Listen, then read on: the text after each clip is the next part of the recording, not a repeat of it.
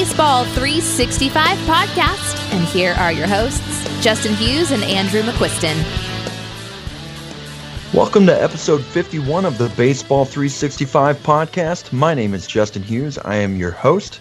You can follow the podcast on Twitter at Baseball365pod. You can also follow me on Twitter at JustinHughes365. Yes, after getting a few comments about my previous bad handle, I changed it this last week. The at Batman was getting a few comments, so I have now, that's gone, and I'm back to at JustinHughes365. And you can also follow Andrew at AMCQ82. And let me introduce Andrew right now. Andrew, how's it going, man? Going good. How's the new year? Oh, it was boring. I think I was asleep. What about you? I went out with a few friends. It was a good time. Yeah, well, good deal. You mentioned, I think, on the last episode that your New Year's resolution was to tweet more. We're 6-7 days into the new year. How's that going? I've definitely failed so far, but so you're like every other American. Yeah, right. As the year goes on, maybe a little bit more. Now, wait a minute. Usually they do well. People set New Year's resolutions and do well for a couple days and then die off. You're saying you're gonna do this the opposite. Do the opposite. Yep. Peak late. You just need baseball season to get here. Then you'll have some more to tweet about, right? Yeah, exactly. And, well, this is exciting. This is episode number 51, and episode number 1 was whenever we started the position previews with catchers, and here we are. We're back around to talking about position previews. It's time for us to get started. It's a new year. It's time to get ready for 2020.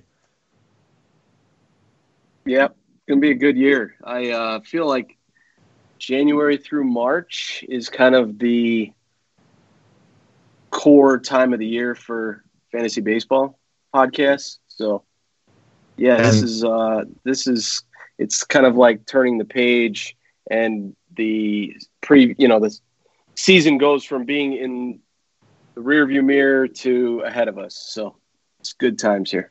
That's a good segue into what I'm about to talk about next, which before we do get started, I was wanting to say thank you to all of our listeners who have been checking out the show, either coming back as we're getting more downloads right now, as we're getting into, like you said, the peak season for draft prep for baseball. And we've had record high downloads on the past 2 episodes. Before that, the Tim McLeod episode all the way back in April was our most downloaded episode. And the last 2 have both topped it.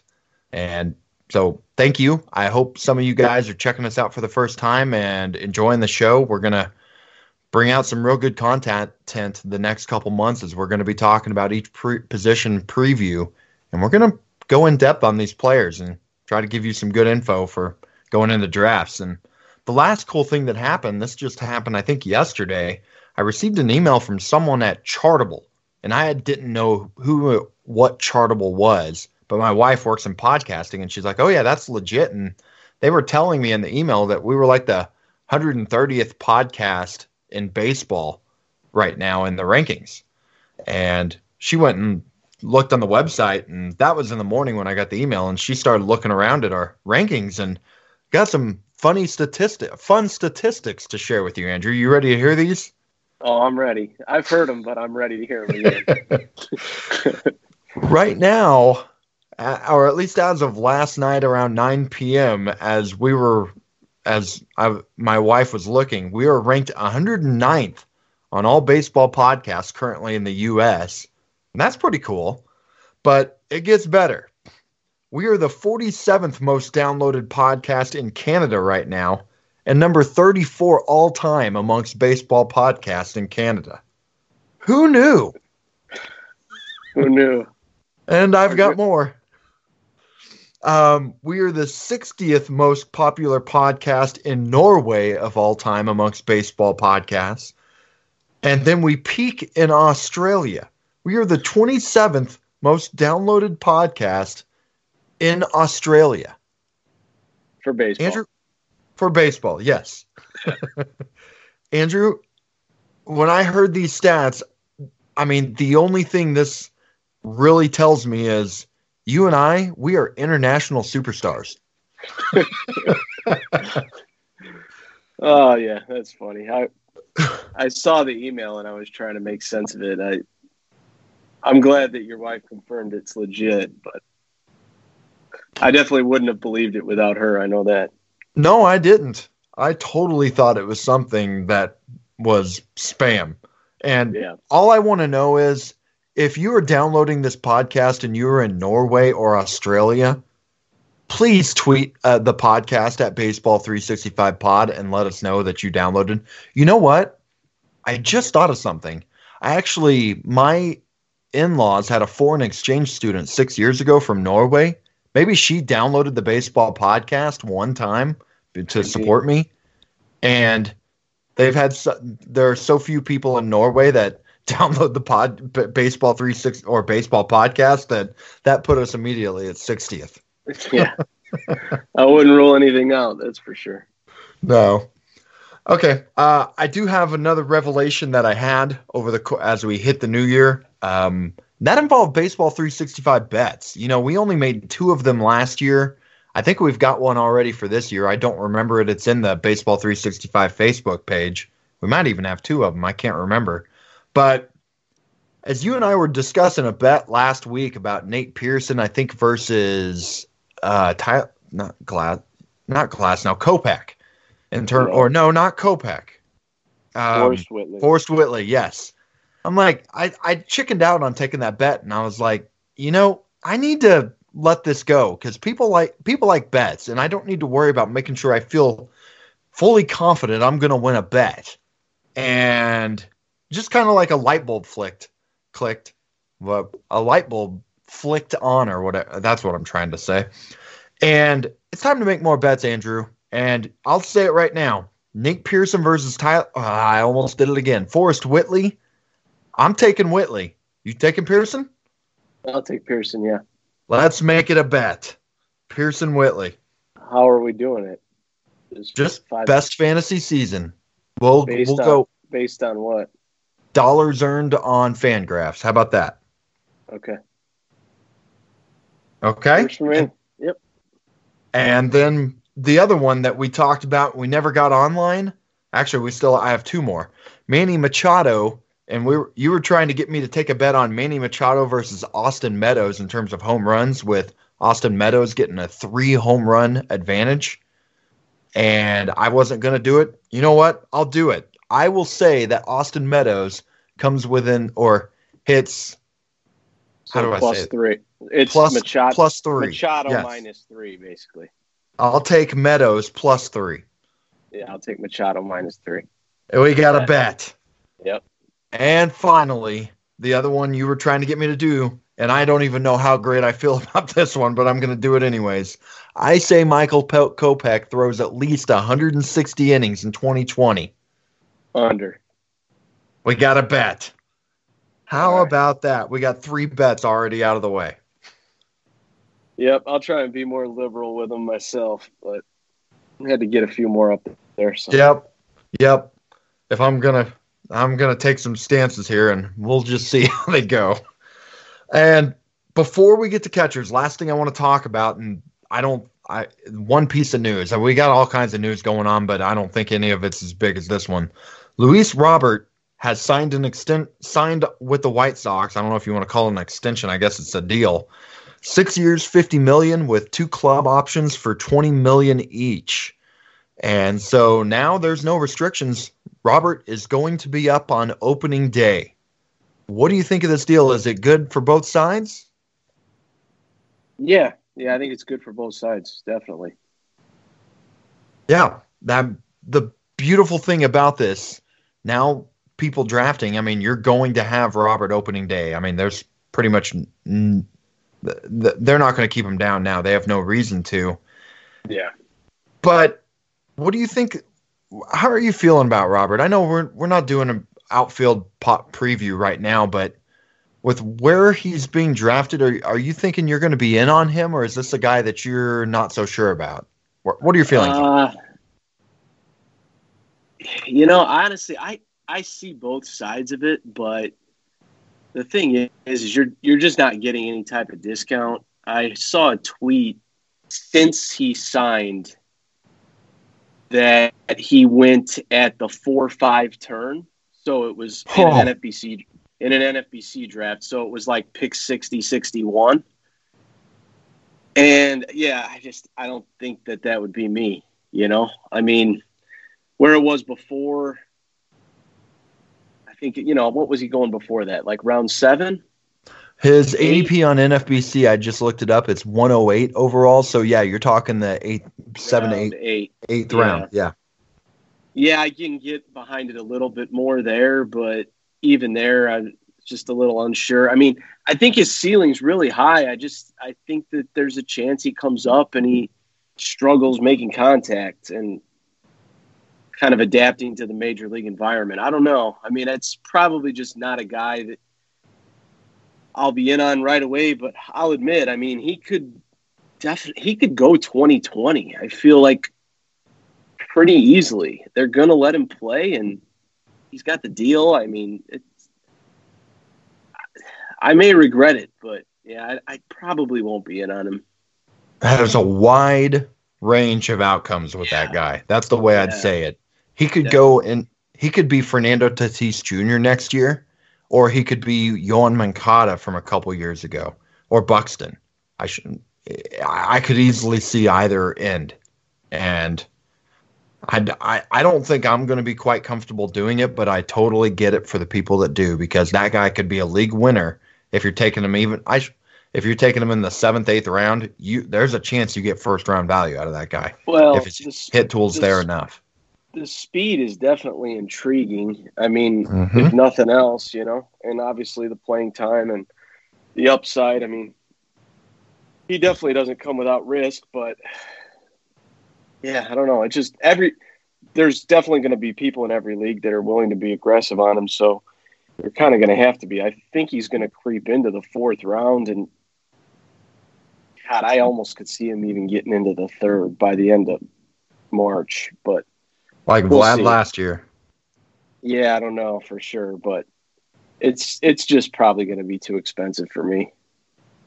Yeah, you know, I'm big on Tatis. I took him in the 2nd round. I was bought in the more I thought about it as this offseason went. The one big difference I'll say between the two is Tatis actually he's better at taking walks. Robert swings a lot. And I think I just, between that and him having some swing and miss in him, I fear that it could be an ugly year for him. I really could see that being the case, and I just don't have the guts to do it early. But if you get him in the 4th, 5th round even, and you get if he can hit 260, if you told me right now he was going to hit 260, I'd want him. I'd want shares.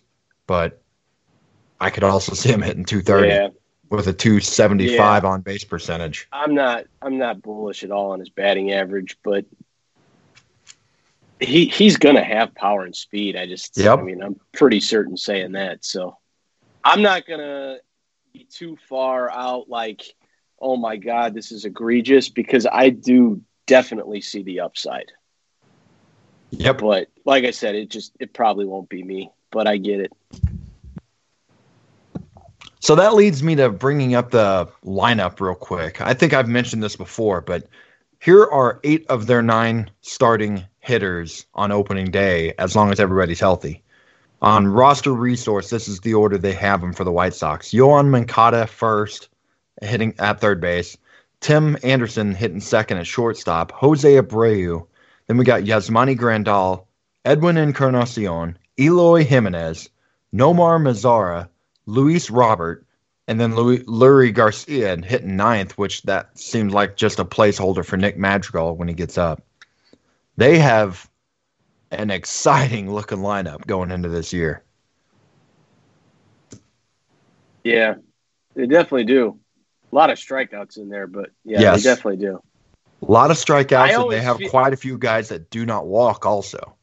Yeah, I always feel like when you look at lineups like this in the middle of winter and it's like, oh my God, it looks so great. It just never seems like it ends up being as great as you think. But yeah, I mean, it looks pretty good on paper. I mean, we'll see what happens. But some of these young guys, I mean, they're not necessarily locks, and I don't want to treat them. I don't want to treat them as if they are right off the bat. I mean, long term, of course, I like Eloy. Of course, I like Robert, Moncada, Anderson. All these guys. I mean, they're good young players, but I mean, for this year, I wouldn't be surprised if a couple of them struggled. And that's exactly why I said exciting and not dangerous, because I think there's I think I even said the word interesting, and I don't remember for sure. But interesting is more what I mean than dangerous, because, yeah, that team could definitely have a lot of swings on it in terms of get real hot and be really good for a little while, but I could see some real bad stretches for that lineup just because they have so many hackers in it. But my last question for you. You live up near Chicago. You're in Indiana. How far are you from Chicago again? Like 45 minutes? Something like that? Yeah, 45 minutes to an hour. Okay. So you are around you're a Cubs fan and you're around a lot of White Sox fans, and you know the pulse of that area. What is it like right now in terms of Cubs and White Sox and the excitement level, in terms of which fan base right now is more excited by the locals?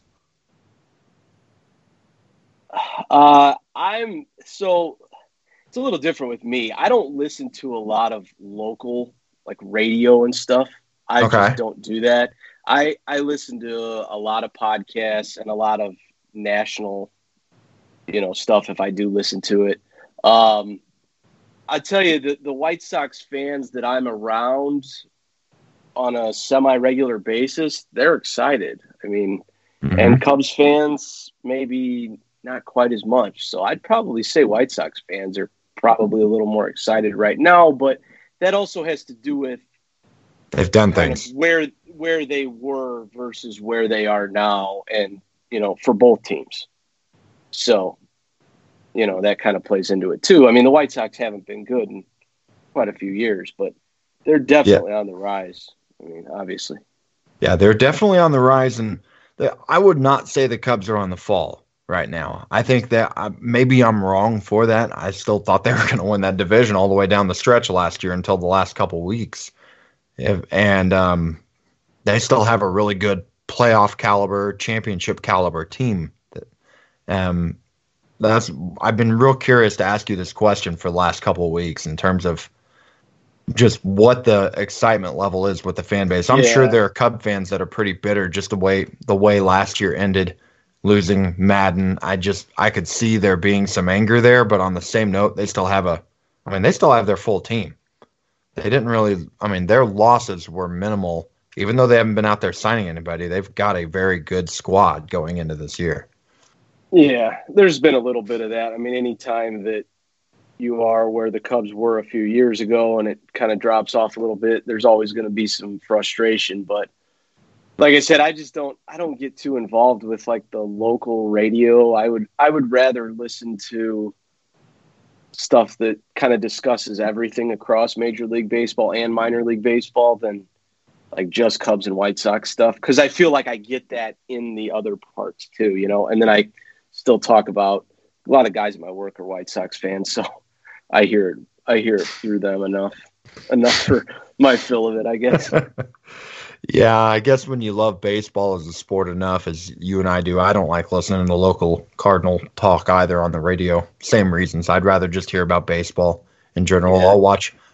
I'll get my Cardinals stuff when I watch Fox Sports Midwest right before or after a game, and that's about it. They're always biased too anyways, It just doesn't work for me, I guess. Yeah, I hear you. All right, well, let's get into the ranks before we'll take a break real quick, and then we'll get to start talking catchers. Sound good, Andrew? Yep, sounds good.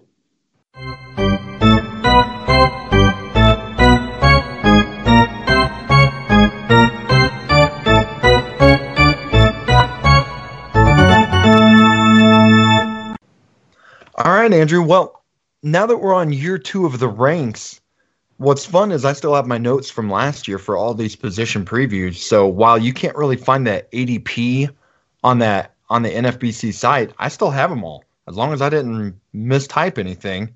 So what's going to be fun as we start all these positions, I'm going to talk also about what happened last year and just really kind of see what our top 10 looked like. And I have them here. You ready to hear this? Yeah, this is the top 10 from last year, right? Yes. Top 10 ADP from last year. What was interesting, JT Realmuto and Gary Sanchez were one pick apart. They were 59 and 60 with Realmuto at number 1 and Sanchez 2. Then we had Salvador Perez at number 3 at 110. Yasmani Grandal at 140, along with Wilson Ramos at 140 at number 5. Wilson Contreras was down at number 6 at 142. Yadier Molina and Buster Posey were 7 and 8, two veterans. And Danny Jansen at number 9 all down to 242, and Yan Gomes at 251. What's your reaction to this compared to where we stand now? What sticks out to you on here? Nothing really. I mean, obviously, Sal Perez got hurt, and some of those guys didn't exactly pan out the way you would like. But I feel like that's going to be the scenario every single time. Mm-hmm. Like if we're sitting there in a year, I mean, the top 10 that we're going to go through looks better than that top 10, but they haven't had the chance to fail this year yet. So, yeah, and that's a good point. Some of them will. I mean, so I think it's pretty similar in terms of talent. I think it is a little bit better this year because, like, you had Mitch Garver explode, Will Smith explode, Sean Murphy coming onto the scene, Narvaez broke out a little bit.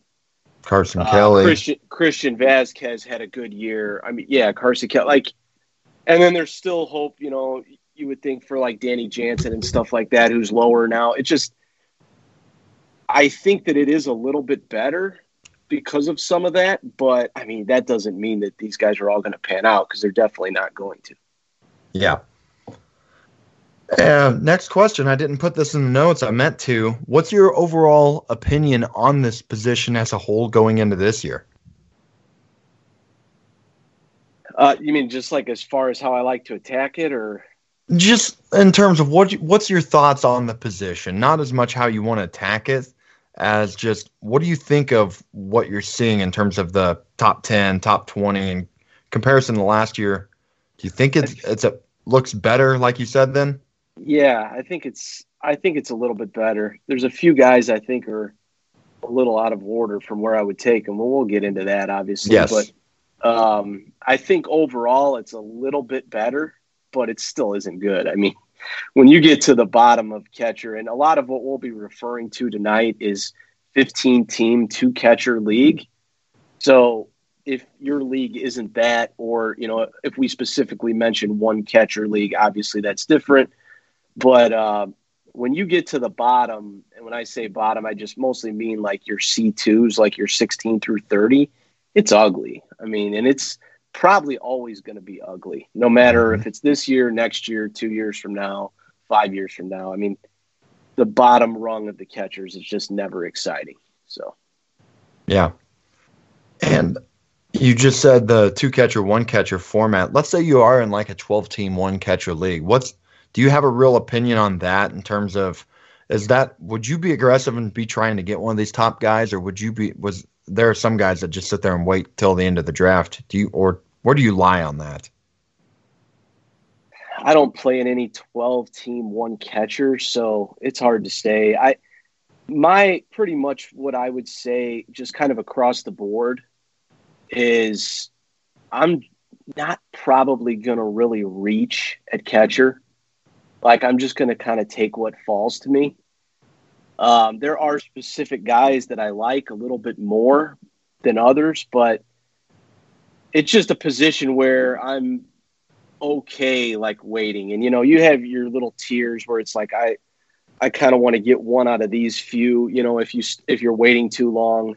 And sometimes what I'll do is if there's a few of them I like, I'll try and get one. And if I miss, I'll just wait a little longer, you know, but I'm never like jumping out and being like, I have to take this guy or this guy, especially if you're looking at a 1-catcher league, you know, 10 or 12 team, even more so. I would probably be inclined to wait, but the thing to keep in mind is that's what everyone's doing too. So there can might get value.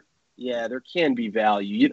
You don't just want to just say, I'm going to wait no matter what, because it just depends what comes to you. You know, if it's like the 10th round in a one-catcher league and JT Realmuto is still sitting there, I mean, it's time to take him. So it just depends. I mean, that's probably not happening, but you get what I'm saying.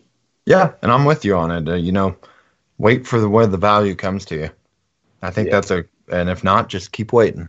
I think that's pretty close to what I do, especially this year. I don't really see myself jumping out to grab somebody. I nearly took a couple guys, I think, in a mock draft a couple weeks ago. I nearly took Gary Sanchez and got sniped on him just because I thought he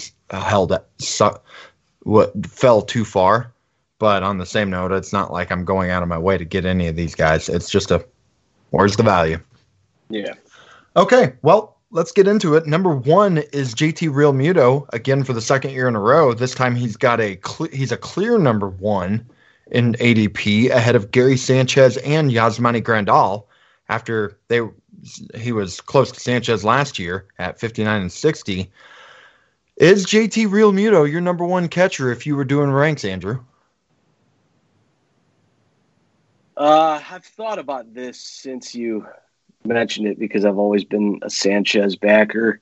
I think Realmuto is my number 1. I don't think that I will get him in drafts because I would rather wait 30 to 40 picks and get the next couple guys. That's just me personally. But if I'm sitting there and it's one or the other, or any of the others, I guess, I'd take Realmuto first. Yeah, agreed with everything you said. What's interesting about his season as I'm looking at his fan graphs, and I didn't really notice this until digging today, but his speed came back. He was always he was well known for his first few years in Miami as the guy that would get you 8 to 12 stolen bases. And in 2018, I can't say last year anymore because now we're into January, but in 2018, he stole only 3 bags in his last season with Miami, but he turned the switch back on, stealing 9 bases in Philly, and they must be a team that is okay with running because Bryce Harper's steals also came back. I bet they'll give more of a green light than maybe most other teams, or it makes me wonder at least. But yeah, I'm with you on waiting. I'd rather get the next couple guys waiting 30 picks, but I agree that he's the number 1 guy. And yeah, go ahead. I was just going to say with him, it's just he's really consistent. You're getting consistency. It's kind of like you know what you're getting with the guy. His expected batting average and his launch angle stayed the same. Everything's just pretty much above average. And like you said with the speed, 89th percentile sprint speed in Major League Baseball. So he's one of the faster guys in the league, and he's a catcher. So it's just really valuable. His WRC plus did drop, but a lot of that probably just due to the offensive uptick across the league, last year with the ball. Yeah, he was steady. He didn't really jump up because of it. His runs and RBI look real nice this last year, but yeah, I think that probably is just an uptick in the league. One thing I did find, he hit 222 on breaking pitches. I thought that was kind of interesting. It just crushes fastballs, but 222 on breaking pitches. Not a big deal probably, but just something I found I thought was kind of. Now you got me curious to know what the median is for breaking pitch batting average. Yeah, I don't know offhand. I mean, obviously everybody hits fastballs better, but yeah, I don't know offhand the average. I know I had looked at this with a lot of these guys, and there was quite a few that were higher than that. So just thought it was interesting. Yeah, that is. I wouldn't have guessed that either, given he's got a pretty good hit tool. But yeah, he's going to give you every category. I mean, to some extent, you can't depend on a ton of steals, but it's more steals than you're going to get from any other catcher, and batting average will be good. Counting stats will be good. Obviously, there's no playing time risk. So, yeah, he's definitely a stud. I probably underrate him. I wouldn't he's at 57 here, and I just wouldn't take him that high. But it's just me. I'd rather wait a little bit, take these next 4 or 5 guys. Yeah, agreed. And the next two are Gary Sanchez at catcher number 2 at 86 overall, and Yasmani Grandal at 97 now with the White Sox. And Andrew, I know you love both of these guys. They've both been guys you were touting quite a bit last year. Who you got of these two straight up, and how close are they?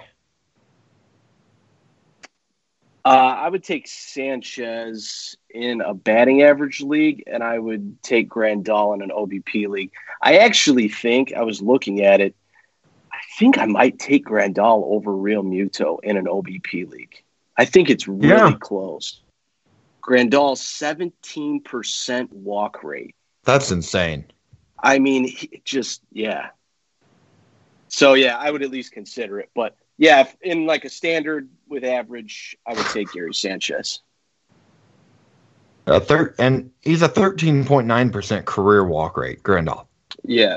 And that just shows, consistent year after year. 2017 was the only year he was in single digits going back through his career going back through his entire career.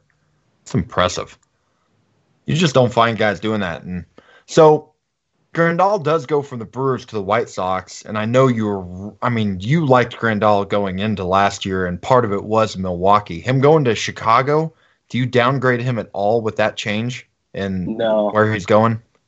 No, I actually was looking at park factors for lefties, and I can't remember off the top of my head because I was actually looking at it for a different guy on this list, but I want to say that for home runs with lefties, the Sox park was above the Brewers. Don't quote me on that. I'd have to double check it, and I don't have it in front of me. But I know that the Sox park was really high for left-handed power. Brewers is too, but just something I found interesting. They're both parks that I know are good hitters parks, so I'm not surprised by that, even though I should say I'm a little surprised. If you had asked me straight up who I thought it was, I would have picked Milwaukee, but I would have said it was probably close. Yeah, like I said, I'd have to double check that. I may be wrong, but with Sanchez, you're getting a ton of power. Barrels per batted ball, he was the top 1% in the league. He crushes everything.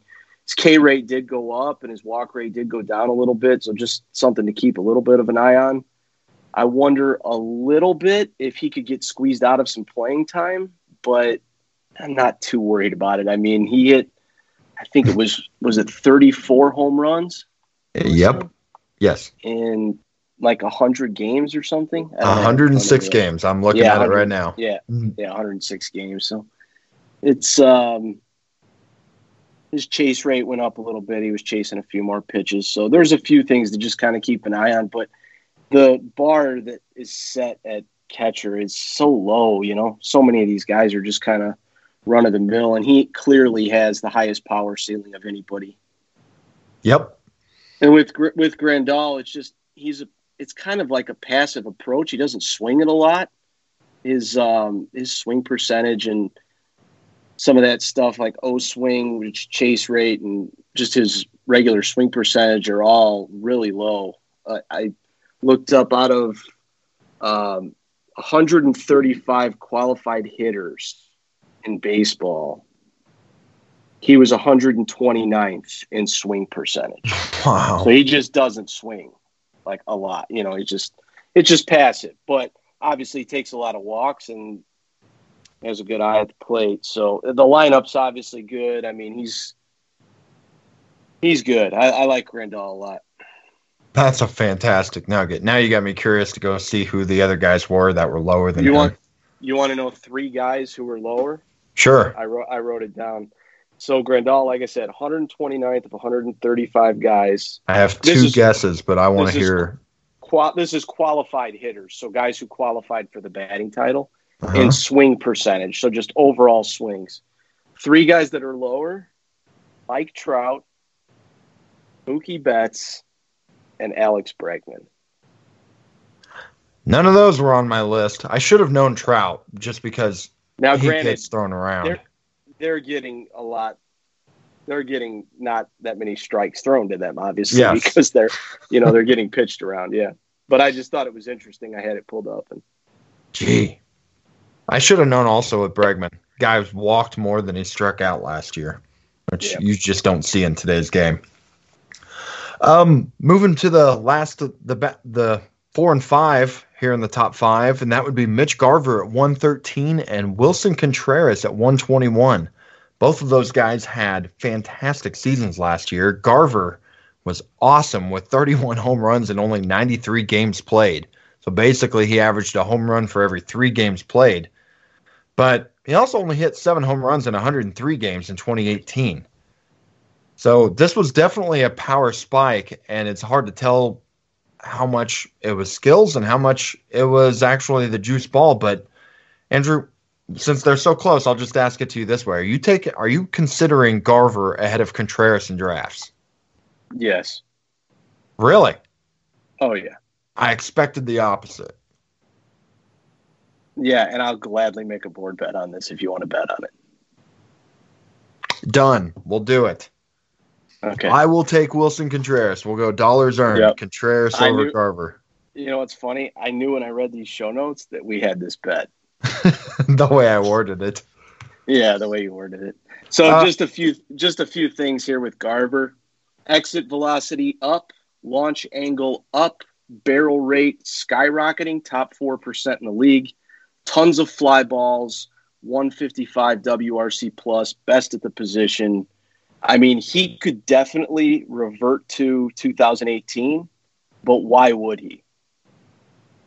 Well, I'm glad to hear that because I did pick up Garver last year in my daily dynasty league, so I have a share. I had I was even floating him out there because I wasn't competing quite yet. I think I can compete this year, and offers weren't strong, so I just held on to him. So I'm excited to hear you saying those stats right there. Yeah, I mean, I think that he could. I think the playing time could go down a little bit.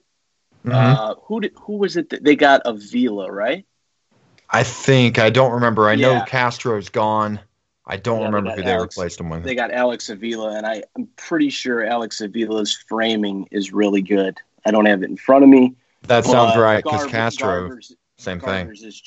Garver's is just kind of average. So I guess the argument against Garver, to me, if there is one, is just that, like the defensive stuff. But all of his batted ball data and everything supports pretty much what he did. I mean, I don't expect him to probably do quite what he did, but like Contreras on the counter, and love me some Wilson Contreras, I hope you win that bet.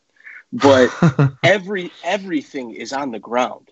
He just hits everything on the ground. Yes. And he hit a few more fly balls last year, but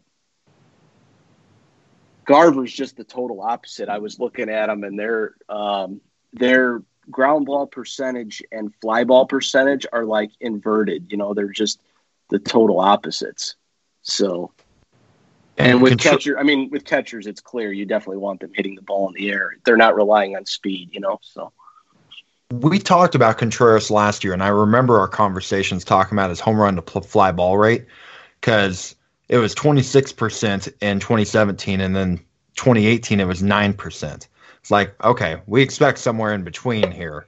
And I was definitely in on him at his price last year in drafts, and I like his price here. But on the same note, that home run to fly ball rate jumped back up to 27%. So there's a lot of swings going on in terms of that, and with him hitting the ball on the ground as much as he is. Yeah, I could see it, but I also think he'll play 30 to 40 more games at catcher than Garver. Yeah, he may. And that may be where you get it. I recognize that. I love Contreras. I mean, I think that they're close. I just think some of the batted ball stuff favors Garver, but we'll see. Yep. We got another bet. That's 4 bets today. Yeah. Watch out, everybody. We're on a good pace. Okay, let's move on. We got Will Smith, the rookie who came up last year and exploded. He's at number 6 at 149 overall, so we're talking the end right there at the wheel at round 10, at the 10-11 wheel. 20 home runs and 270 plate appearances, and it looks like he's going to be a starter. Over under 20 home runs in 2020. I think I'm taking the over. Okay, I'm gonna ask you one more then. What if I put the bar at 25? I could see it being over, but I wouldn't like bet on it or anything. Yeah, I'm not trying to sucker you into bet on this one. Honestly, I haven't looked into it enough to feel good about it. He hits a lot of fly balls, so that's good.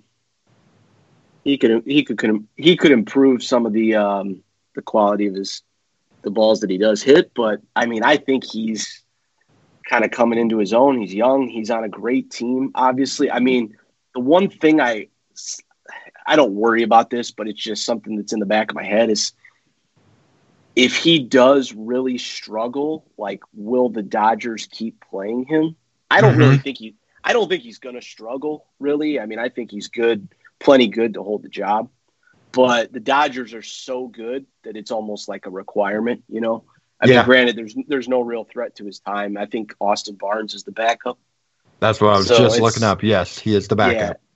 Yeah, so it's probably not a big deal. But I just always think with these young kids on these super awesome teams, like these super teams, that's kind of always in the back of my head. But no, I don't think it's going to be a problem with him, most likely. I think he'll be good. I could even see him getting into the top 3 or 4 catchers at the end of the year. I agree. And the thing he also has going for him is I think he was pretty well known for his defense. Like, he and Keibert Ruiz were coming up. And the thing I was hearing is Ruiz is not a good defensive catcher, and Will Smith is. So that's a nice plus for him to have, too, is the defensive skills should allow him to be able to stay behind the plate. Even if he's not hitting great, if he was to take a step back, that gives him a better leash as compared to if Keibert was coming up, have come up last year in that spot and he wasn't hitting well. That could have, going into this year, that could have been more of a problem for him. Yeah, definitely. That definitely does help when you have that, at least as a kind of a fallback. So closing out the rest of the top 10, I was just going to list these 4 off in a row, and we got Wilson Ramos with the Mets at 180, Salvador Perez returning at 188, Christian Vasquez with the Boston Red Sox right around at 198, and Carson Kelly at 217. So just lumping those as a whole, is there anybody on this list that you like or dislike particularly? Well, I definitely dislike Wilson Ramos. Really? Okay. Tell me why. Yeah. So when I was kind of looking through this stuff, I sorted catchers by 200 plate appearances or more, because when you sort catchers on Fangraphs based on guys who qualified for the batting title, there's 4 that did. Oh my word. 4 catchers.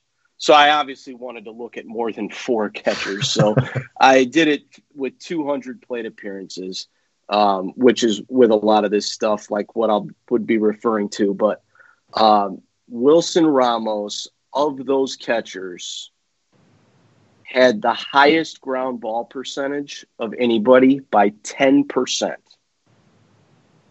So what was it? 62%. Oh my word. 4. Now listen to this. This is even better. You ready for this? Okay. In the entire league, so all hitters, not just catchers, okay? Hitters with 200 plate appearances. So I did the same thing, but I just searched all positions. Wilson Ramos was 360th out of 360 in fly ball percentage. I'm not surprised. If you got a 62% ground ball rate. Yeah, dead last. He was 298th of 360 in line drive, and he's first of 360 in ground ball percentage. Yeah, Eric Hosmer's looking at that guy saying he needs to hit the ball in the air more. Right. And of the 48 catchers, like I was talking about, just going back to catchers, he was 43rd out of 48 in hard hit percentage. Man. So I'm just out. Like, I don't think he's not a good defender. He's in the NL, so you kind of like there's nowhere to go. It's catcher or nothing. He doesn't hit the ball in the air. He doesn't have speed to hit the ball on the ground it just doesn't all add up. Like, I think he'll have a decent batting average probably, but I think he could start to lose playing time. I feel like he's an injury risk. Tomas Nido, their backup, he's a good defensive catcher. Mm-hmm. So, I mean, I don't know, man. I'm just not in on Ramos. There's probably pretty much every guy in the top 15 pretty close I'd rather have. Okay. So Just definitely kind of that's a stay away right there. It's kind of all just trending down, and I'd just rather not. You know, once What you do you- started I mean, saying what- that, I remember I remember us talking about his ground ball rate last year.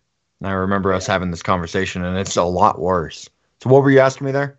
No, I was just saying, what do you think of him, or do you have any thoughts? I mean, Nope. I mean, you pretty much convinced me hearing that. I'm like, yeah, I don't think I want any part of that either. That is slow-footed catcher who hits the ball on the ground a lot. If he has any sort of bad luck in the home run to fly ball department, you may have yourself an awful catcher. So yeah, I can see that. yeah, and I feel like these next 5 to 8 guys all have, or most of them at least, I'd just rather take a shot on them, especially when you consider that you can get them a little bit later. Mm-hmm. When I get to this point right here, after Will Smith, which is 6, I'm really just waiting till it feels right, you know. Mm-hmm. And I'll have my specific order, but I'm definitely not stretching to get Wilson Ramos or probably really any of these guys. So. Vasquez and Kelly, you know, I don't want to say much about Perez because, you know, he's coming back from an injury. We really didn't see any of them last year. But Vasquez and Kelly, they both had kind of pop-up years and moved up the rankings with pretty good seasons. Is there one you'd take over the other? That's tough. I don't really put it this way. There's guys below this that I would take over both of them. Okay. I do kind of like Sal Perez. I would definitely take him over Ramos. I mean, everything was good before he got hurt. He just got hurt. Mm-hmm. But yeah. he's actually projected, Steamer projection, to lead all catchers in plate appearances this year. Wow. Which I thought was interesting. I mean, obviously, he's just the type of guy that does play a lot on that terrible team, Yes. you know? So, and the power projections are good. I mean, he's never walked really at all, but he's fine. I mean, I don't mind Sal Perez. Of that group, he would probably be the one I would take. Vasquez broke out some. I'm not sure exactly how much I believe it. His hard hit percentage is trending up, but he'll get at bats. That's really the best thing I can say with Vasquez, but I don't think that there's really too much ceiling here taking him. And go ahead. I kind of like Kelly. I will say, you know, as I'm digging into him, really good at taking walks, works the count, and not a bad catcher in terms of defensively. Got some pop, real good hard hit rate this last year. I kind of find him interesting. As a guy, if I was waiting a little bit, I'm not saying I'd be overly aggressive on him, but I kind of like what I see when I'm looking into his performance last year. Hit the ball in the air 41% of the time, only 37 ground ball, 21 line drive. He absolutely crushes lefties. Yeah, 182 WRC plus. Granted, it was small sample, but the only thing with Kelly that I do wonder a little bit is the backup is Stephen Vogt, and he seems like he always grinds out playing time. And he did have a 115 WRC plus against righties. So platoon.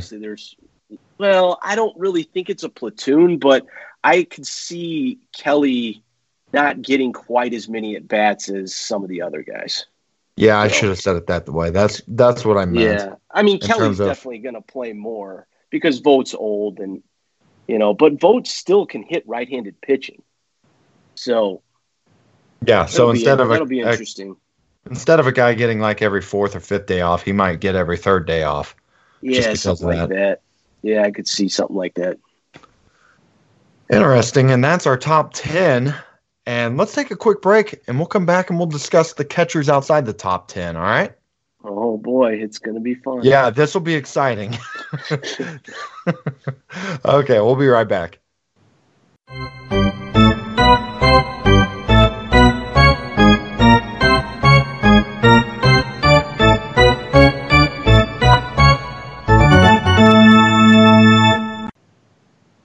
Okay, well, now it's time to jump into 11 to 15 here, the back end of the catcher number 1 in 15-team leagues.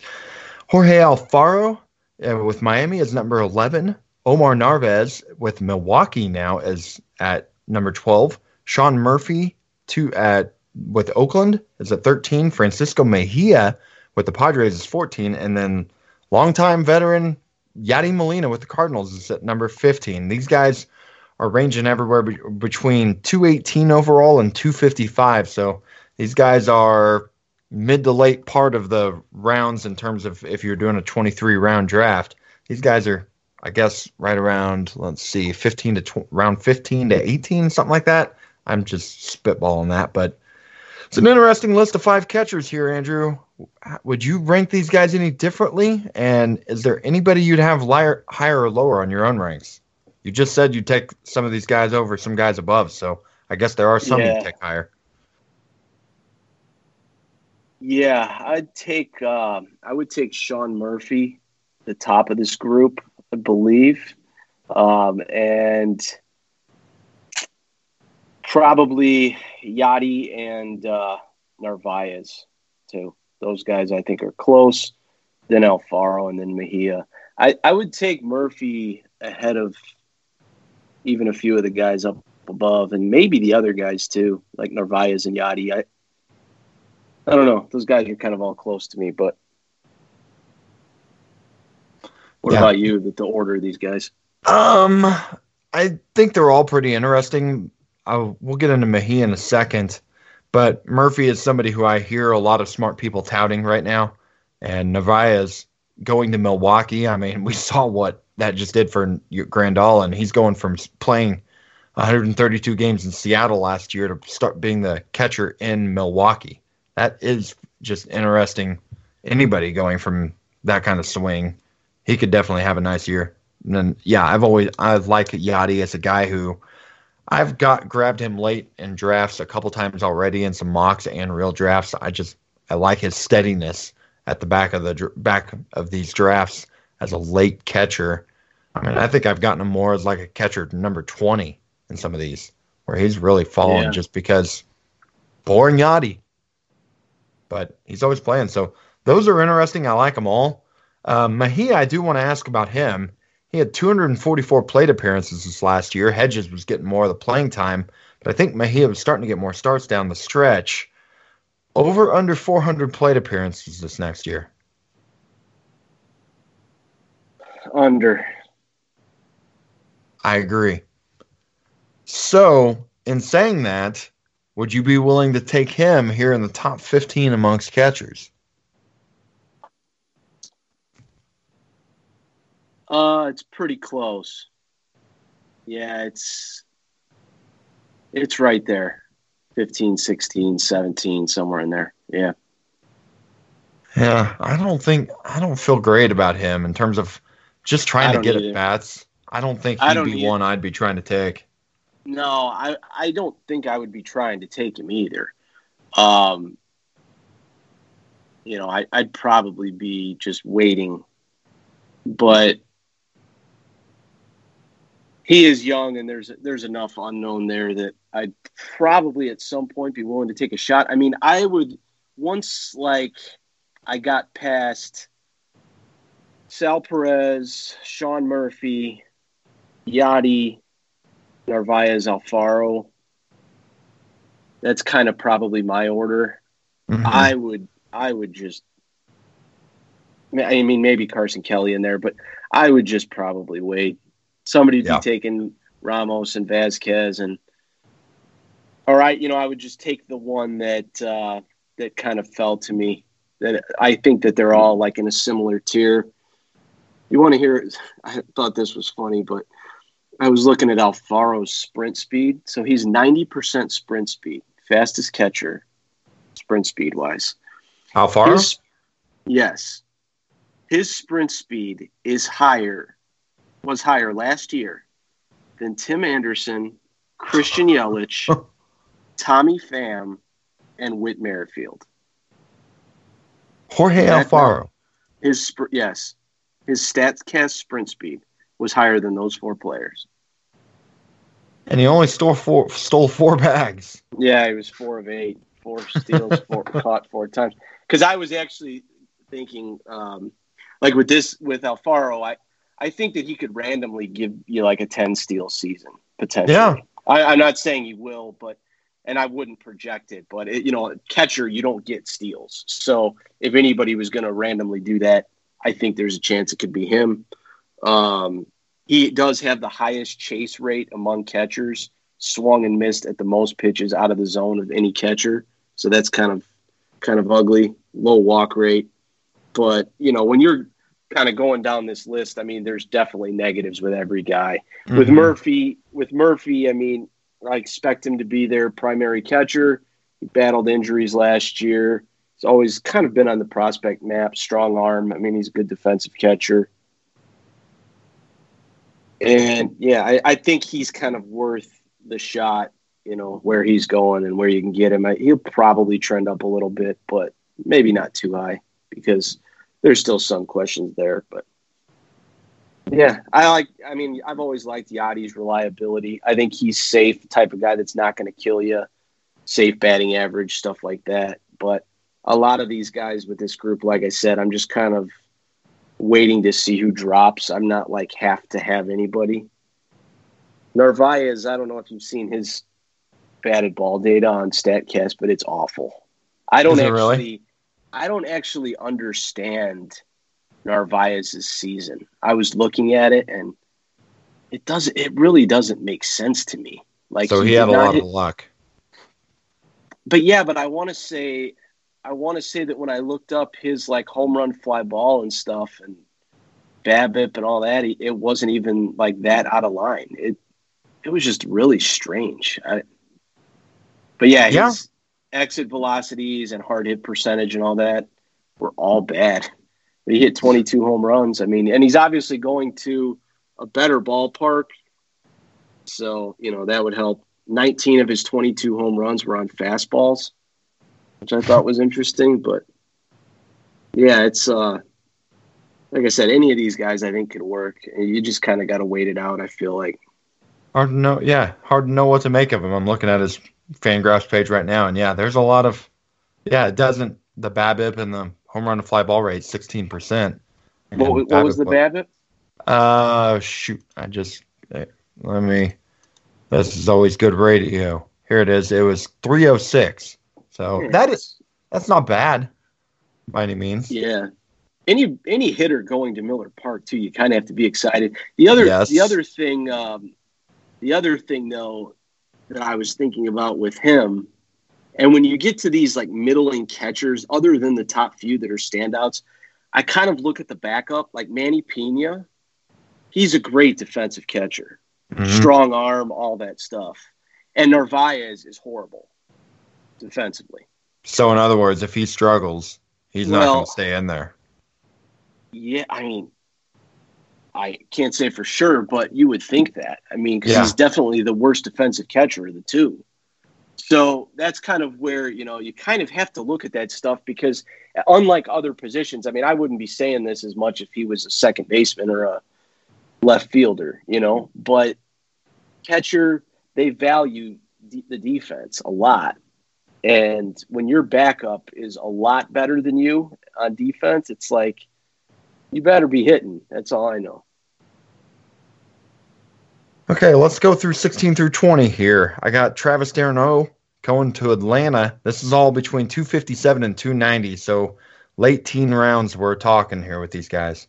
Buster Posey at 17 with Tom Murphy with Seattle at 18. Hadn't heard that name in a little while.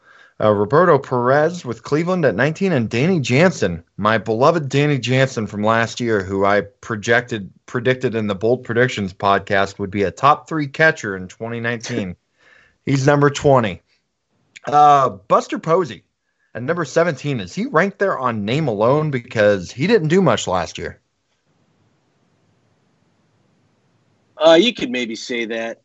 I actually looked. He finished as the number 20 catcher last year. Okay. And it's just mostly on volume. I mean, he obviously isn't anywhere near what he used to be. The one thing I'll say with Posey now is I don't really mind him when you get to this range, just because I personally, when I am looking at a second catcher in like a 15-team league, I mostly just want somebody who isn't going to kill me, notably in batting average, and is going to play. And he kind of checks both of those boxes. I mean, fair. I don't know how great it'll be, but I don't know how great any of these guys will be, you know. And I feel like a lot of them could hit 210. Buster Posey won't hit 210. So it's just things I think about. I think at 17th catcher off the board, he's fine. I have no problem with Posey this year. It's crazy looking at his walk rates through these last 5-10 years and his K rates.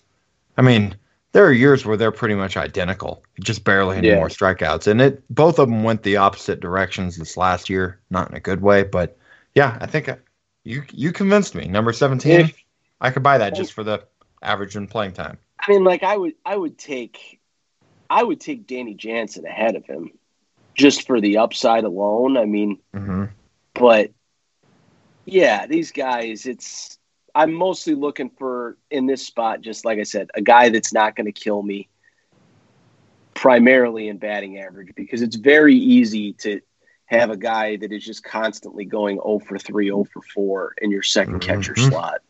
Draining you. And then you don't even realize it. Yeah. All right, let's go. Any other thoughts on anybody else on this list? I was just gonna ask you, what's your thoughts on Jansen after first year? I'm gonna say what I'm hoping. I honestly don't know.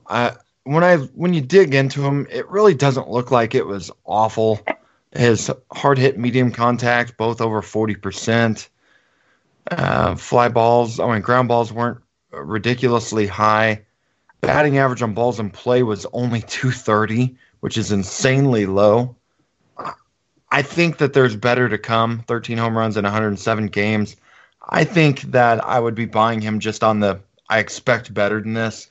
He was in his first year as a starting catcher, and I do remember interviews late in the year, coaches talking about how he put a lot of effort into trying to make sure he was ready to be a good defensive catcher. Managing a pitching staff. And, sometimes these guys, the first year or two, they struggle and then they get going. I know there are a lot of catchers that have had that happen over the years. So I'm definitely okay. I'd gladly buy him as my number 2, even if I waited a long time on catcher, like getting him and Yachty back to back around this time. I would love that. Yeah, I would take Jansen the highest of these 16 through 20 guys. Yeah, agreed. Like d'Arnaud, he had a great year last year, but that guy has not stayed healthy his whole career, and now he's going to probably be playing behind the plate. What kind of odds would you give him playing 100 games this year? I wouldn't give him good ones. Yeah, it's tough because of how many injuries he's had over time. He was definitely really good. Yeah. Well, catcher, I feel like it's a little bit different, but yeah. He was definitely good last year. Yes, he was. Probably splitting with what's his name now, Flowers. Yes, Tyler Flowers. I think they'll probably split for the most part. d'Arnaud may get a little more, but well, okay. Let's go through 21 through 30 here. The back half of the catcher number 2s, the guys you're waiting till the end to take. 21 is Kurt Suzuki with Washington. 22 is James McCann with the White Sox. And probably a lot of that has to do with before Grandal signed. 23, Robinson Chirinos, who just signed with Texas right before we started recording. It sounds like he's agreed to a deal. Tucker Barnhart at 24. Williams Astudillo with Minnesota still getting in there in drafts at 25. Victor Caratini with the Cubs at 26. Pedro Severino and Chance Sisco, teammates at 27 and 28. Yan Gomes at 29, and Mike Zunino with Tampa at 30. So, Andrew, let's say you waited a long time on catcher and you took one in the last round. Which of these are you hoping to grab as an in-game catcher? None of them. I feel the same way. I mean, like, if I'm in this spot here, I don't care which one. Like, it doesn't. I'm just waiting as long as I can and taking whichever one is still there. Grab a one body. Yeah, because I'll say this, probably the one that's like projected for a higher batting average. Yeah. Or on base percentage if you're in an on base percentage league. But yeah, I feel like the separation when you get down here, like between these guys, is so small. Like the margins with these guys, it's just very minuscule. It's not a lot. I would just rather keep taking outfielders or starting pitchers or flyers on relievers or, whatever than trying to say, oh, I'll take Robinson Chirinos when I can just take Pedro Severino in 5 rounds instead. Like it just, that stuff doesn't make a difference to me. I don't care. Yeah. I do like Chirinos more than most in terms of on this list, but I'm also not going to go out of my way to get him. It's kind of one of those end game things. I'll take whoever, but I think he'd be near the top of my list on this group. Yeah, that's fair. I was going to say James McCann, he just kind of got a raw deal. Yes. He hit really good last year. Batted ball data was good. But I mean, he's not going to play anywhere near every day. And now it's even tough for Grandal. I was kind of picturing when they first got Grandal, I'm like, oh, Grandal will maybe play some first or DH, and McCann can get in there. Nope. Now that they have Abreu and Edwin, that isn't happening. Nope. So at least not enough to matter. So McCann's probably screwed as far as that goes. I mean, if he was on another team where he was like the starter, like if he was in Baltimore or, I don't know, Cincinnati, one of these other spots where he was actually the main guy, he'd probably be pretty decent, and I would take him ahead of any of these guys. But he wouldn't be in this tier. It's just kind of have to go with where it is. I do think Caratini would be interesting if something happened to Contreras or if they moved Contreras, but until then, probably not. And these other guys like Zunino, I mean, he'll have some power, but he just destroys your batting average. And I do kind of like the Chirinos to Texas, but these are just catcher twos for a reason, Yes, they are. He's not on this list. Tyler Flowers at 32nd. That's a guy I'd give consideration to, just if I'm waiting for the end game for these guys, because I do think Darno's going to get hurt. But again, this is a last round type thing. If I ended up waiting, I'd probably take him over a few of these guys on this list, like Caratini, a couple others that I just don't. Williams Astudillo. I don't think he's going to play. I just don't think he's going to get hardly enough playing time to be worth playing. But that's one guy you don't have to worry about batting average as much. I was going to say Astudillo would be really interesting if I just knew that he would play. But I mean, I just don't have the faith that he will. He got like 200 at bats last year. Yes. So, or right around. I don't have it. 204. I'm looking at it right now. Yeah. So, with a 3.9% strikeout rate. right. I mean, if I thought that he was going to play, I mean, he would definitely be higher than this, but it's just hard to have any, semblance of confidence as far as that goes. So. Yes. Anyone else here at the end of this list, or anybody beyond the top 30 you'd even consider drafting? Well, in my draft and hold, I was just trying to pull it up, but I'm having trouble. So I took, it was 15-team, 50 round. I took Sanchez in round 7. And I think for my second catcher, I took Tom Murphy. Mm-hmm. But I was waiting.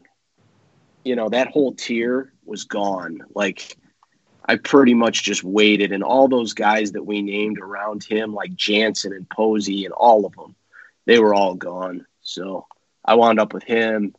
And then I don't think I took my third catcher until real late. I wound up taking 2 more just to have my, cover my butt. But I think I took, I'm looking, Austin Barnes, and I don't remember the fourth. I can't pull it up for some reason. This thing's acting funky. But yeah, they're just, it's just draft and hold. So you have to have a few guys. But as far as guys like real late, you were saying, I don't know. Does anybody stick out to you? I think there's a chance that Jake Rogers could get some run in Detroit. Mm-hmm. Yep. And he's at least a prospect. You never know. Also, this would probably be mid to late season, but I read a couple things about Tyler Stevenson coming up for the Reds, possibly later in the year. And that would be interesting, I think. But these aren't guys that you're drafting. If you are, it's, like I said, 50-round draft and hold. You're waiting until the end and just taking them. But there's a risk they don't even come up. Dalton Varsho, same thing. And it's Mr. 18 home runs, 21 steals last year. Yeah. In Double-A. He'd be the one I'd be interested in, just because I don't even think he'd play catcher. Like he'd be kind of like Contreras when Contreras just came up. He'd play catcher some and then move around to other positions. Yeah, like do you think Joey Bart's up this year? No, I was looking at that. He very limited time in Double-A. I just don't think they're going to push him up, especially with them not competing. No, I think he's 2021. Yeah, same. I agree, and he's actually going ahead of those guys that we were kind of naming. Yes. Like I said, Vogt, he's outside the top 30. I think he'll get some playing time. Jason Castro will get some playing time, but these guys are all junk, let's be honest. You actually listed Castro as one that I got in my draft and hold in like the 40th round. And he was a free agent at the time. That's why I got him that late. But I thought someone's going to sign him because he's a good pitch framer and he's going to get playing time. He may not hit well. I think he actually was a lot better than usual last year, and that's not why I took him, because I'm not at all saying that I fully expect that to rebound. I think he had a lot of home runs. I'm trying to pull it up right now, but he's a good pitch framer, and especially in LA, he's going to get playing time. But I know. I remember who I took as my fourth, Dom Nunez from the Rockies. And it was literally like round 49 or 50. I think it was round 49. And the only reason I did it was because I just wanted one more catcher. And I was like, if this guy's the starting catcher for the Rockies, it'll be worth it. And if not, it's my fourth catcher, whatever. Yeah, there you go. So, yeah. The only other thing, if you plan a draft and hold and you draft Yadi Molina, I would be drafting Andrew Kneisner. I think he's an interesting prospect who, if something happened to Yadi, I think he would definitely be the guy to go in there and get playing time. And so that's one I'll throw in there as the Cardinal fan in me talking. But I find him he's had a pretty good run all through the minor leagues, never striking out more than 13% of the time. And he did have 24% in a very limited time in major leagues, but I think he's a good hitter, and I would definitely try to get him if I took Yadi. I took Yadi, so I did do that. Yeah, draft and hold, it's never bad to handcuff when you're talking guys that late. I mean, like I said, there's really no separators with these guys. They're just all kind of the same at this point. So you just kind of have to go with any edge you can get there. And sometimes it's like there's an advantage to having the backup to the guy you have in your starting lineup. Yep. For obvious reasons. So. Okay, well, I'm going to final two questions about this position, and I'm going to plan on asking this at the end of every position as we do this. And am I glad it's over? Yeah. That is fair. That's not the question. That is not the question, but that's also fair. We're getting the worst out of the way. That's the good news. It's almost we're over, and it's all good from here. But the catcher or catchers that I think I'll be most likely to draft at their current ADP is blank. I would say Gary Sanchez, Yasmani Grandal, like those two of the top 6 probably for me. Okay. And then of the guys later, Sean Murphy, Yadi Molina, Danny Jansen. That's about it. That's a good list. Mine would be Molina and Jansen, just throwing 2 out there. I think those are probably the 2 I'm going to be most interested in after doing research this offseason. And then question number 2, the catcher or catchers I'm least likely to draft, I'm avoiding at their current ADP is? Wilson Ramos. Yeah, I figured that'd be your answer after. And probably not taking Christian Vasquez where he's going either.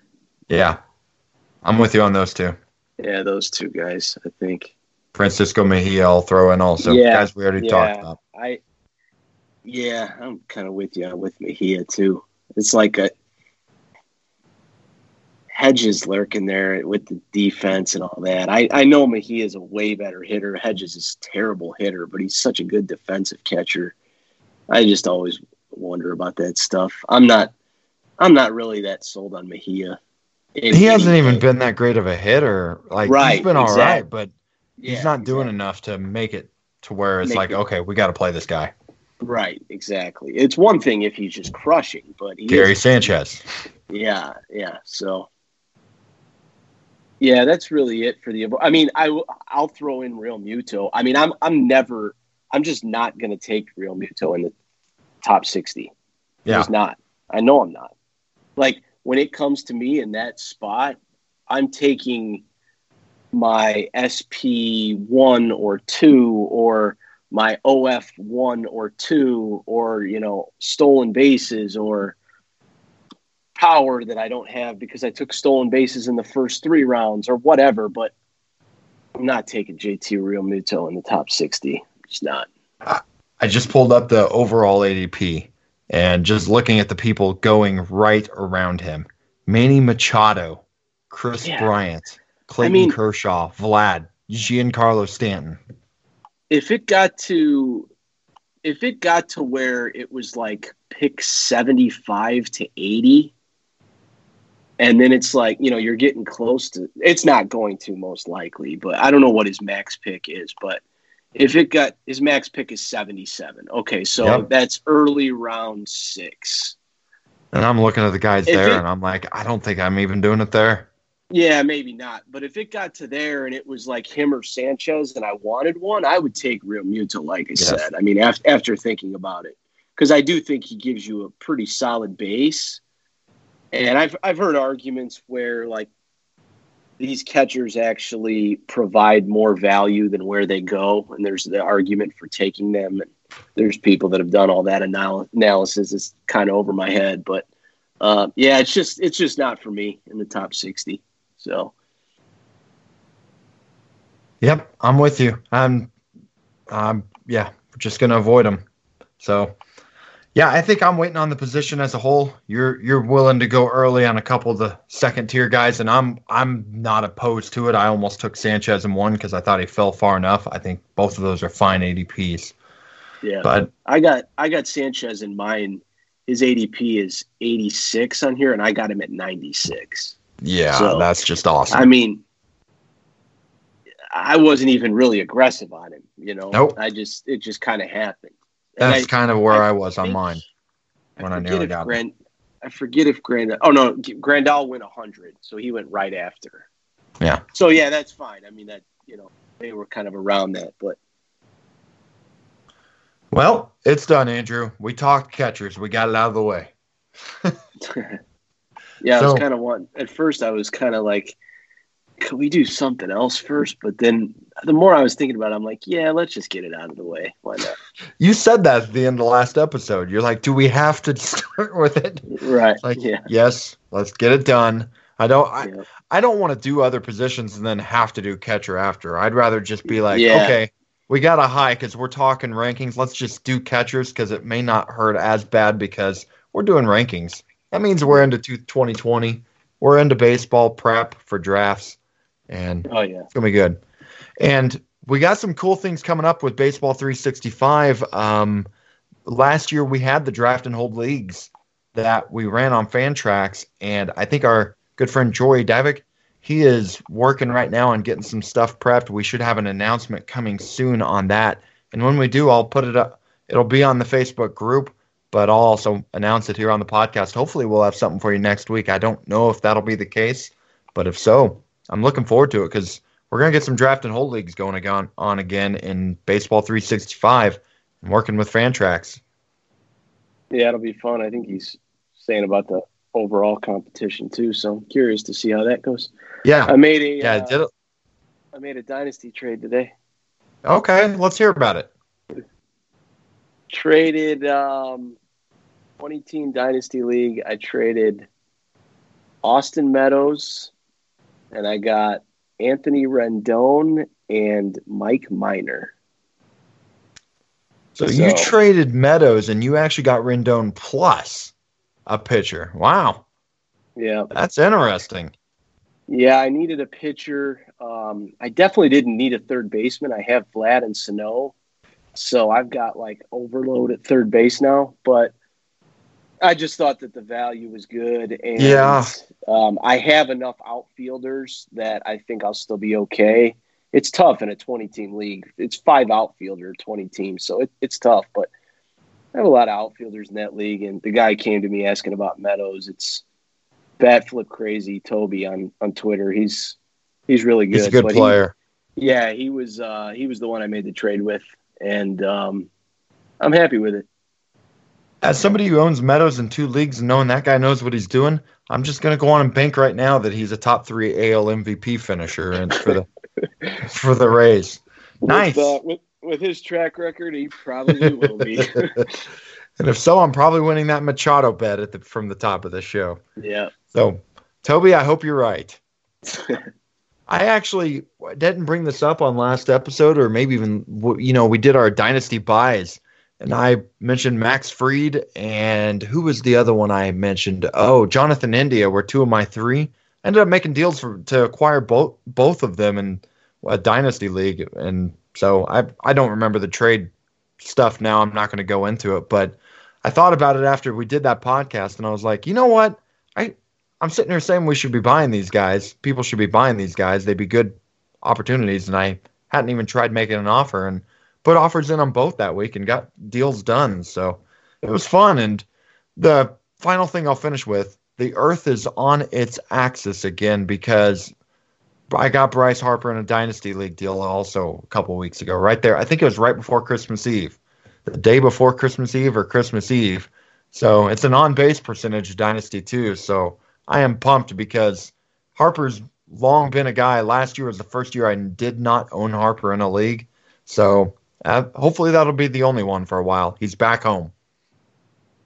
Yep, I know that's your boy. That is my boy. So, yeah.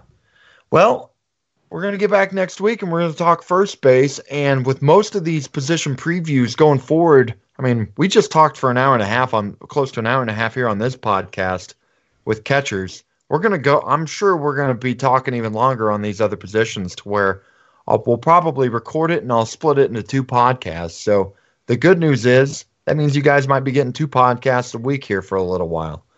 And we're going to go all things first base next week.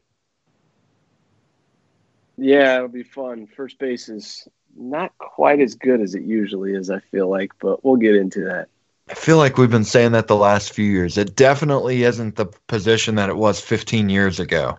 Whenever you just like everybody on the first base was like it just you had to be taking somebody in the top 50, 75. There were just so many of them. But you know what first base is though?